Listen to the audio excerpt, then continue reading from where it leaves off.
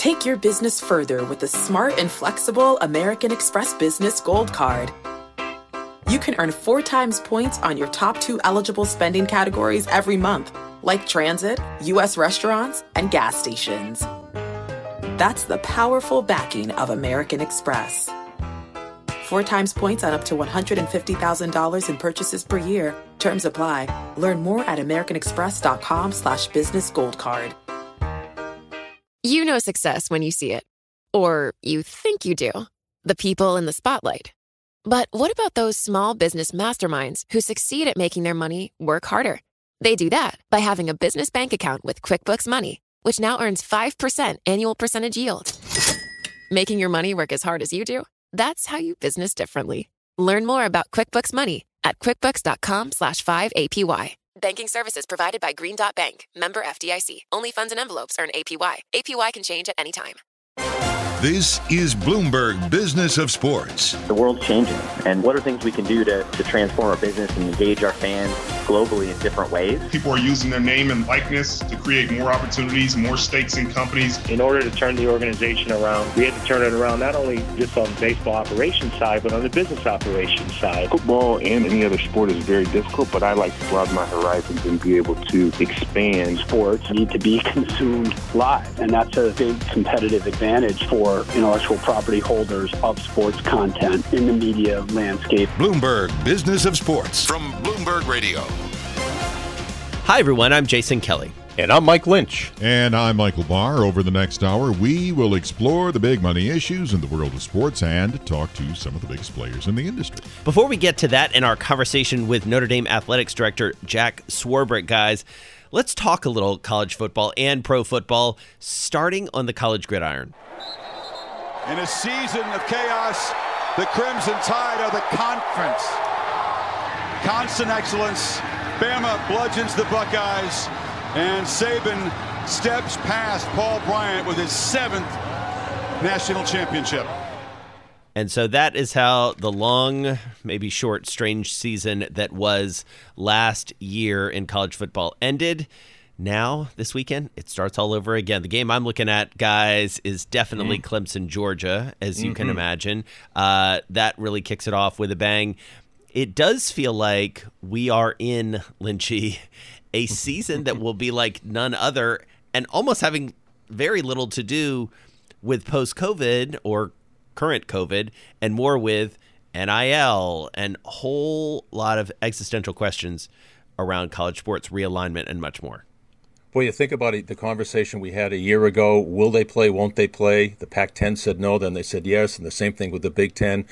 And now we're not even concerned about people sitting in the seats, name, image, and likeness. Is it going to be a divisive factor in locker rooms where a quarterback's making $800,000 and an offensive lineman is making absolutely nothing? Will there be a little resentment or jealousy there? Will there be some Olay blocks for that quarterback who's making so much money? And now we've got all these Oklahoma and Texas coming to the Southeast Conference. Will they get booed every time? They probably will. Every time they take the field in a Big 12 game when they're on the road? Right. Absolutely, positively. But I'm excited about it, too. You got your Georgia Bulldogs. My sister played tennis at Clemson. We're on, baby. Yeah, that's going to be a great game and is going to determine a lot of what happens in both of those big conferences down south. Obviously, the Big Ten will be playing as well. Michael Barr, you've been a big proponent on this show of make your money while you can. Mm-hmm. Now you got college athletes who are going to do just that. What do you worry about? I've said this before, and I hope it never comes to light in a story. I worry about college athletes now when you dangle all that money out there that you're going to get some unsavory character out there who's going to try to get to somebody and say, hey, okay, you can win the game, but you don't have to cover this spread. So, just do something a little errant out there.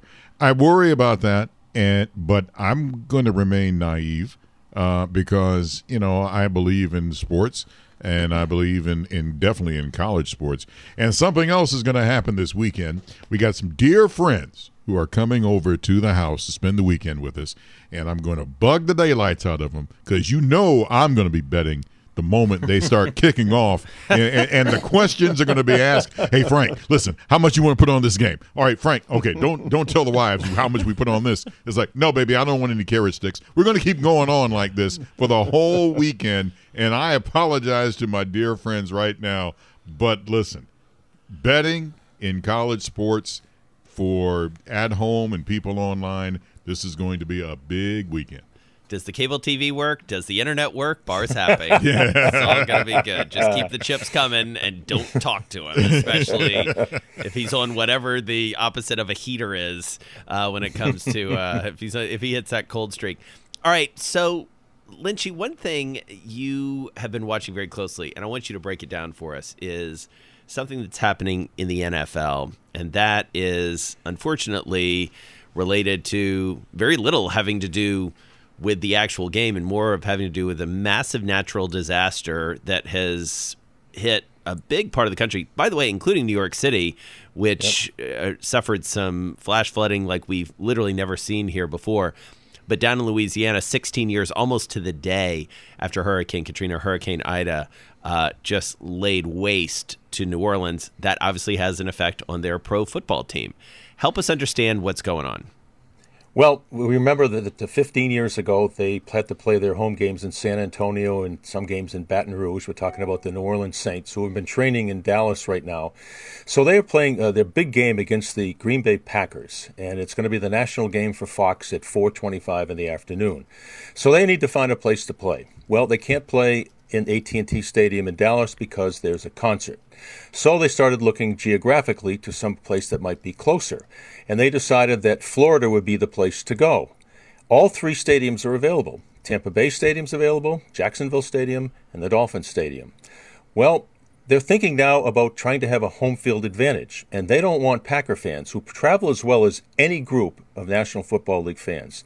They don't want it to turn into a home field advantage for the Packers.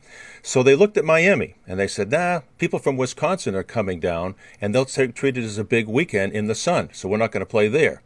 Then they said, let's play at Tampa Bay. But Tampa Bay is an NFC South rival, and the Tampa Bay fans may just come to the game to cheer for the Packers, and it would feel like a road game for the New Orleans Saints. So they had one of their staffers actually go on Expedia and find the most difficult and the most costly stadium to travel to give the Saints a home field advantage. I'm not lying about this. And it turns out to be the stadium, TIAA Bank Stadium in Jacksonville, and that's how they wound up playing in Jacksonville against the Packers on Sunday afternoon at 4:25, and the game is going to remain on Fox. The Saints are not selling any tickets to this game. They have told fans, do not call us, call the Jacksonville ticket office or go online at Ticketmaster. So they're sort of wiping their hands of this whole thing.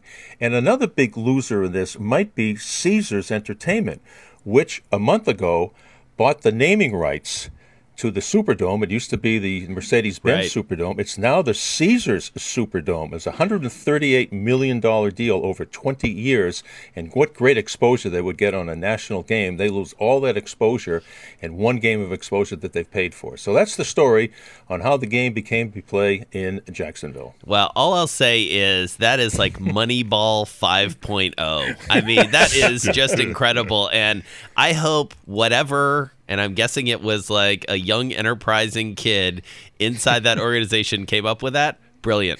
Give that kid a bonus. That's amazing. That's amazing. And totally, when you hear it broken down, it makes sense. But now you sort of think, if and these are your Midwestern people, Bar, that if they hear this story or they read about it, they're gonna be like, that's it, we're getting in the car, we're going to Jacksonville, kids, get in the car, load up the minivan, we're going right now. Well, you remember several years ago in Minneapolis when their dome, they had so much snow on the dome, the whole thing caved in. So they had to play a home game. So then they came to Detroit, because we all know it's very sunny in the wintertime in Detroit. and it worked. But I was thinking at that time, which I'm thinking about this too, is, well, hey, if I'm a Minnesota fan, it's not that far really to drive to Detroit. I mean, you got a little bit of a hike, but I can get there. So I'm wondering if the Saints folks the fans, and God bless, I hope everything is okay with them from Ida. And if some of the Saint fans want to get there, can they make that drive? Yeah, it's a long drive. It's a straight. I mean, the good news is I know that area of the country pretty well. It is a very straight shot, literally I-10. You get on I-10, turn left to point east, and then stop when you get to the Atlantic Ocean is where Jacksonville is. Yeah. Not a short drive. And obviously the folks down in New Orleans have other things to worry about, except that they do worry a lot about their Saints. And, I mean, Lynchy, I am glad to hear you talk about how they looked at the numbers, because where I thought you were headed was basically there was a discussion inside the organization. They were like, what's the place people least want to go? Jacksonville.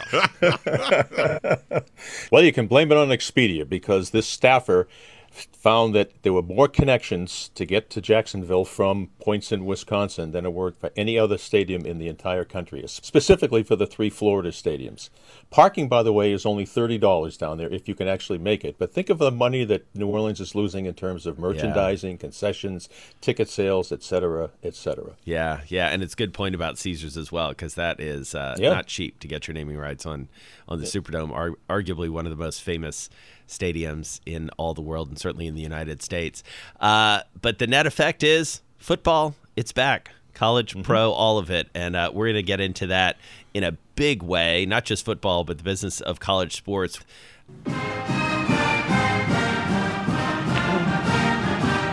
All right, it's a special sound, a special song, and very appropriate for this edition of Bloomberg Business of Sports. Thanks so much for joining us. We're here each and every week for you at the same time, talking to the biggest names in sports. I'm Jason Kelly, alongside Mike Lynch and Michael Barr. Today, thrilled to be joined by Notre Dame Athletics Director Jack Swarbrick. Jack, really nice to have you with us. Hey, it's great to be with you. Thanks for inviting me to join you. Well, we're happy to have you. And, of course, as most of our listeners know in the New York area, you can hear Notre Dame football all season long on Bloomberg 1130 in New York. So let's talk about football to start. We want to talk about lots of different sports, but let's start with football. The season is upon us, a very different year here in 2021 than 2020. I don't want to dwell too much on the past, but your decision to play last year was catalytic. I think it's fair to say in many ways. Tell us about that decision and how it sort of evolves into where we are today. Yeah, thank you. I do think it was catalytic. I think fate delivered us in terms of timing, with the Pac-12 and the Big Ten having decided at that point not to play, where I think our decision was critical as to whether the rest of football went forward. And the primary dynamic for us was we had made a decision, a really courageous one by the university president, to come back to campus, to be residential, to not educate our students virtually. And that sort of gave me my marching orders. Okay, can we safely play football? If we're coming back to the classroom and the residence hall, we should be able to come back to the football stadium. And we did a lot of research, talked to a lot of people, convinced ourselves we could, both from the perspective of the student athletes, but also allowing students, faculty, and staff, those were our only fans, to come into the stadium to watch the game. They were together all week. They should be able to come into the stadium. So it was a great atmosphere for us and was a rallying point for the campus. Which brings me to the next question. What will football look like in 2021 with fan protocols because of what happened with COVID last year? What are we going to see this year? That is a great question. In some ways, this year's, I think, going to prove a little harder because it's more fluid. Last year, we went into the season sort of knowing some places no fans, some places didn't play. As I said, in our case, we were only going to do students, faculty, and staff. This year, you got a bunch of different models out there. You've got some places which are requiring proof of vaccination or negative test, different mask-wearing standards, different capacity approaches. And I think what's going to define this year is I think that'll get revisited throughout the year. And we'll never quite have the certainty that we had last year. I do think we'll have more fans, we'll have more energy and more excitement, but I think it's going to be very fluid. Last year, you had a one-year experiment in the ACC. Did that help fund the other sports that you were trying to keep afloat during all the COVID? From a financial perspective, it was. Yes. It didn't have much. It didn't have much consequence. For us, the significance of it was that through that we had assurance that we could play a full schedule, and by virtue of that, meet our obligations to NBC. And so, the NBC media contract was really our only source of revenue last year because our gate receipts were largely non-existent. And so, Jack, expand for us into the other sports. I'm the father of a college lacrosse player, not at Notre Dame, but, you've got a great lacrosse team, baseball, women's basketball, across the board. Athletics are so baked in well beyond the football team. Help us understand how you made decisions along the way throughout the course of last year, especially at a time when other schools were saying, we just can't afford to play certain Division I sports. Well, a real threshold standard for us is that we view all 700 of our student athletes as comparable, and we want their experience to be as close to the same as we can make it. So we didn't make a decision like a lot of universities did to play football. We made a decision to play all our sports. Right. And if we weren't convinced we could play the others, we wouldn't have played football because that's our obligation. And so that really drove it. And one of the fascinating things about last year, as we all learned so much, is we didn't see any transmission of the virus through the activity of playing the games. We could trace it to meals. We could trace it to some locker room activity, but literally didn't, and you think of sports like football and lacrosse and hockey, no evidence that we transmitted the virus by playing the sport. One of the things that Notre Dame has is a very special marriage with NBC. And when I think of the two, it just goes together when I think of college sports and watching it on TV. How did that whole marriage come together and a special relationship with the network? Well, it was the result of a Supreme Court decision where an antitrust case that said the NCAA could not represent the rights of all colleges and universities. And so it freed up those rights that then caused colleges and universities to pursue those rights on a conference basis. We had an opportunity as an independent to think about it differently, and some really creative people, our athletic director Dick Rosenthal, Ken Shanzer, and Dick Ebersol at NBC had a conversation, and I know from especially Ken Shanzer relaying that experience, it happened very quickly once the conversation started. All right, so Jack, meanwhile, in college sports, name, image, and likeness, the whole business model in some ways of college sports is now facing, talk about catalytic moments, a really interesting time. How do you unpack this? I mean, you're trained as a lawyer. You practiced law for a number of times. You've worked across sports. How do you attack something like this? Yeah, and I think I could make a case, and a pretty good one, that there's no industry in the country that has undergone or is undergoing more change than college athletics at the moment. Fair. NIL is part of that. The Supreme Court decision, which related to additional educational benefits, realignment, the list just goes on and on. The NCAA's conclusion that it can't govern in its current model. And so it's incredibly unsettled. And you have to just try and make the best decisions you can, but understand that it's going to continue to evolve. Name, image, and likeness, we embraced. 5 years ago now, our president, Father Jenkins, gave an interview to the New York Times in which he said, Notre Dame supports the notion of granting name, image, and likeness rights because all our other students have it. Why shouldn't our student athletes? And so we have always embraced it. The problem we encounter now as we implement it is there are no rules. And so the NCAA didn't adopt legislation. Congress considered legislation but didn't pass it. And so we're all trying to feel our way through it, and there are a lot of uncertainties and a lot of unevenness I would prefer not to see right now, but we're going to do it in a manner that's consistent with our values and the way Notre Dame approaches athletics. Take your business further with the smart and flexible American Express Business Gold Card. It's packed with benefits to help unlock more value from your business purchases. That's the powerful backing of American Express. Learn more at americanexpress.com/business gold card. Hey, Jack, does the NIL help or hurt the school's marketing deals? For instance, would sponsors go directly to the athletes? Are they allowed to do that? What is Notre Dame's stance on that? Yeah, it's I think it's probably a little early to draw a conclusion, but I don't think it will. I think our sponsors can find additional value by working with our student athletes. The challenge in relying on college athletes to affiliate with you for purposes of promoting your brand or your product is that their window as college athletes is so small. Right. They probably don't emerge to their sophomore year. They may be gone then after their junior year. So I think the most sponsors, advertisers, are going to stay grounded with the university. Now, social media is different. The value produced there will largely accrue to the benefit of the student athlete.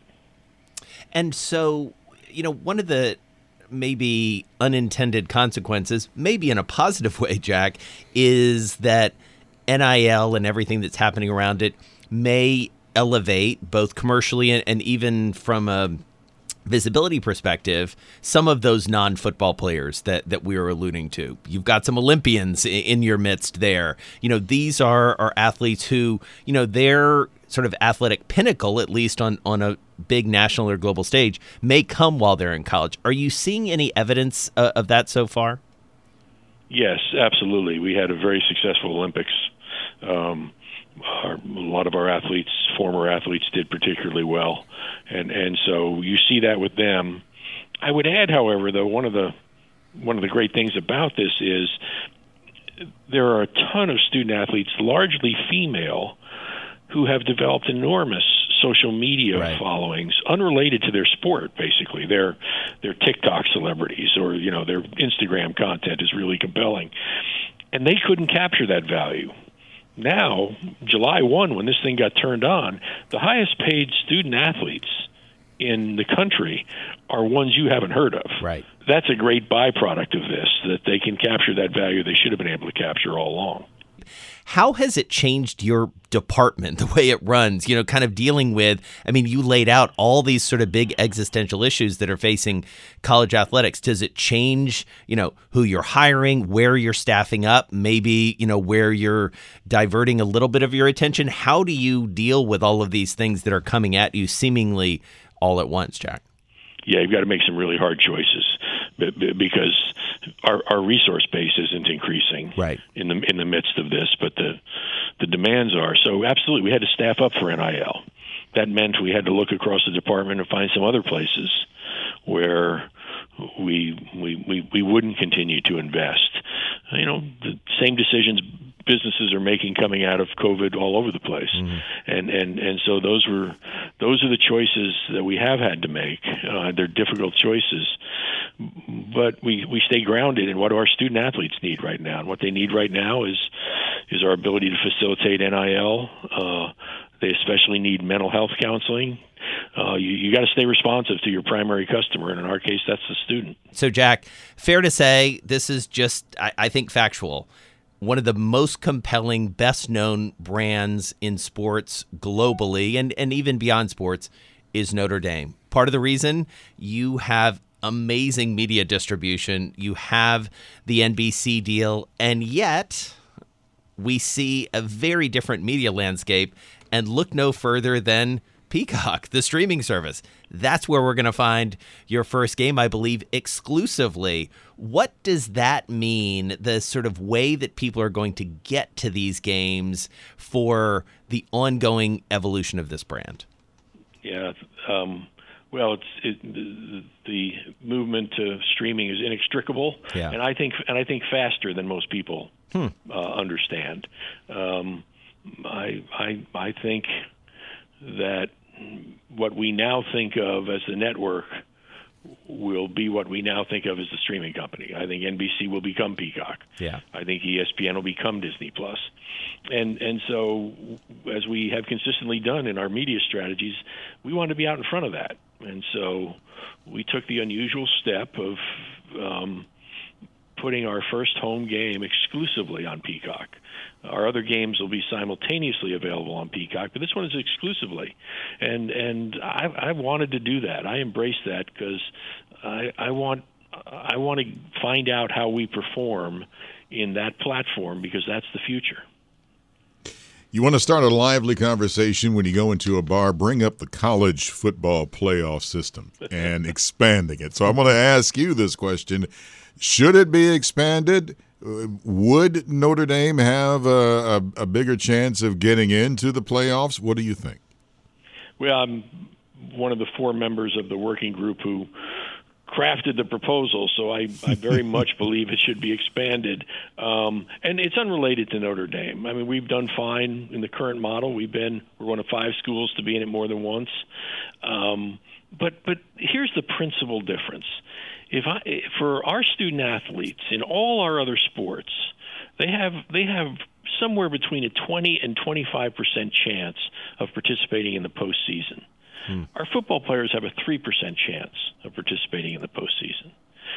We got to create a more comparable opportunity for our football players, and so I think an expansion is absolutely the right thing to do. I think we can do it without taxing the student athletes, and the proposal we put forward largely does that. So I'm hopeful. I know it's caught up in some politics right now, but I'm hopeful it'll still occur. College football politics? What? No, that doesn't make any sense. I don't think that's right.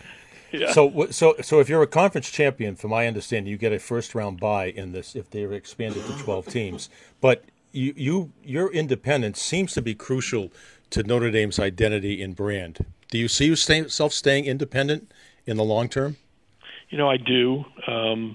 Never say never. As long as we have 2 things, we intend to stay independent. One is a media partner committed to broadcast all of our games nationally, and access to the college football playoffs. Those are sort of the 2 linchpin elements we have to have. But it's part of our DNA. It helped define what Notre Dame is today back when it started. A brilliant coach by the name of Jesse Harper, who had a pretty talented wide receiver by the name of Newt Rockne, embraced this model when they got boycotted by the predecessor to the Big Ten. And we use it. I mean, we embrace it. No school has ever played in Los Angeles, Chicago, and New York in the same year. We've done it 9 times. That's what we want to do. We've played in Ireland. We'll get back there. We're on the East Coast every year, and so it's not about football so much as using football to extend the university and promote it.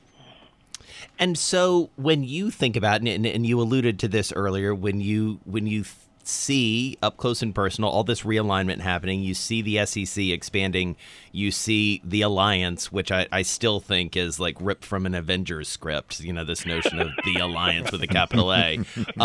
These are schools well. How does that, if at all, influence your view of Notre Dame's place in that? How does it influence the way you think about an expanded college football playoff? How does it make you think about maybe media going forward? Well, yeah, we have to pay close attention to it, and I've got to stay in close contact with my colleagues to know what they're thinking. What we can't do here is get caught flat-footed. Right. If things continue to shift.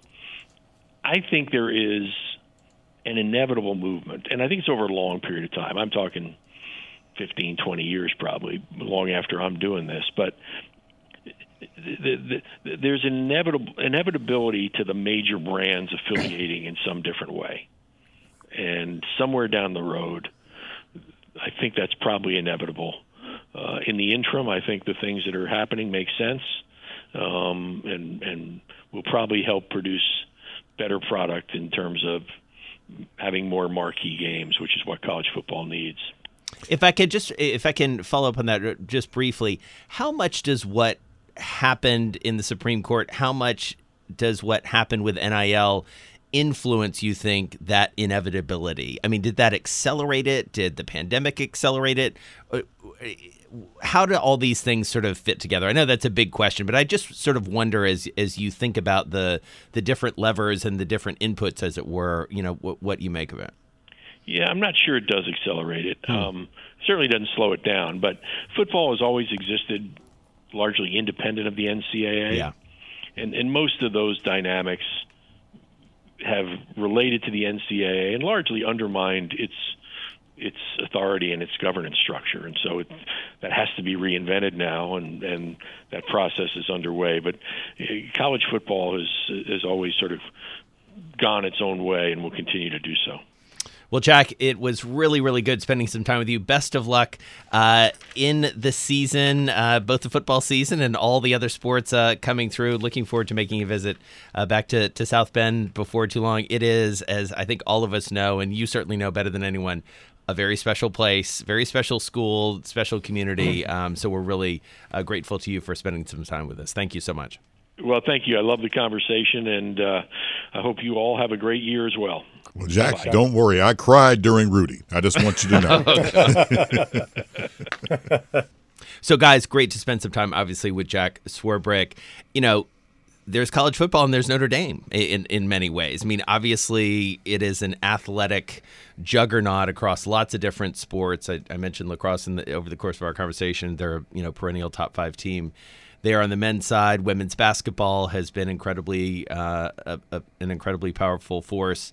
That's a big job. And, Lynchy, at least my takeaway was something he said toward the beginning of the conversation, which is this is one of the most turbulent times in the history of college sports. So many different things happening.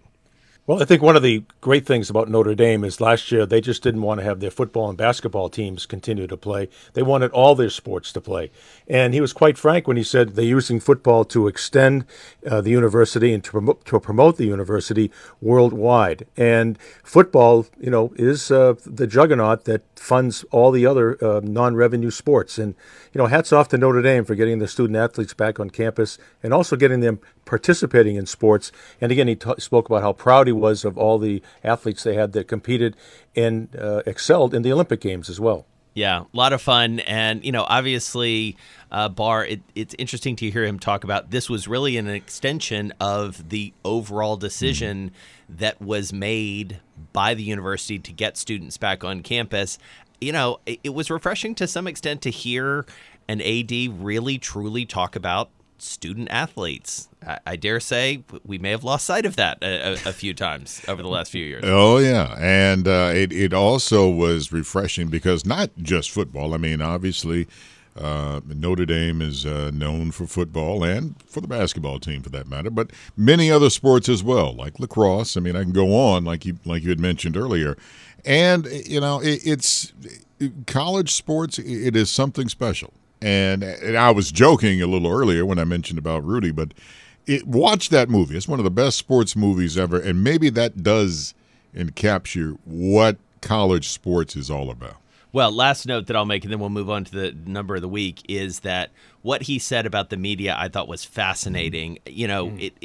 Anybody who watches college football closely knows that, you go to one place for the SEC, you go another place for the ACC, another place for the Big Ten, and then you go to NBC for Notre Dame. It is right. It is a one of one in many cases, and so they have the power just in the way that they did in terms of making the decision to play football as they did last fall to say, yep, you know what, we're going to be exclusively on a streamer, on Peacock. We're going to force people, if they want to watch the first home game, to, download an app or, get that going on a computer or a TV. So I love the fact that he said, we want to be ahead of this.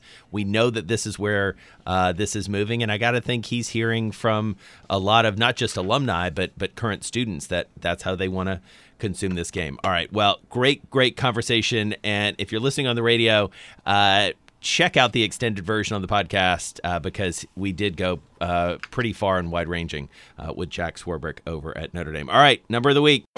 My goal is to be the number 1 pick. That's something I've been dreaming of since a kid. It feels better to be number 1 than number 5. I wear the number because of Mike. We have a chance to go for 3 in a row. Good numbers at a good time. When I first started wearing that number, I was just happy and proud. Bloomberg Business of Sports, the number of the week. All right, guys. Yes, sir. Time for the number of the week. By the way, don't assume that it's always going to be about dollars. I've got a number here for you. Because we are on the cusp of the NFL season. What I want to know is the heaviest player in the NFL, whoever played, the guy who played in the NFL, his name was Aaron Gibson. He played for the Lions, played for the Cowboys, played for the Bears. Offensive tackle. How much did he weigh? I'm trying to remember how much the refrigerator was. He was a big boy. When did he play? I want to say late.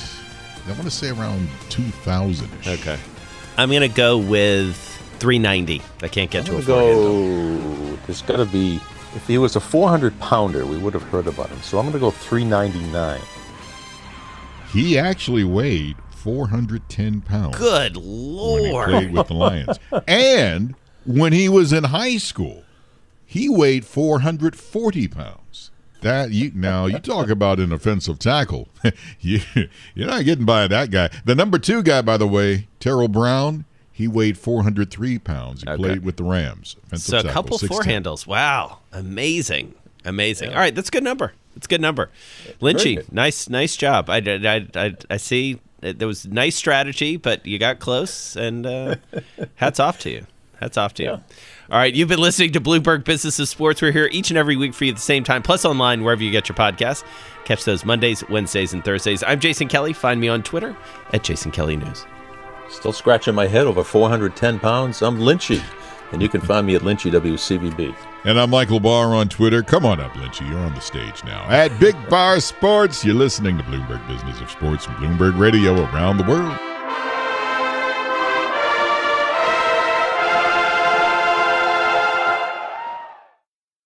The countdown has begun. From May 14th to 16th, 1,000 global leaders will gather in Doha for the Qatar Economic Forum powered by Bloomberg. Join heads of state, influential ministers, and leading CEOs to make new connections, gain unique insights, and uncover valuable opportunities in one of the world's most rapidly rising regions. Request your invite for this exclusive event at QatarEconomicForum.com.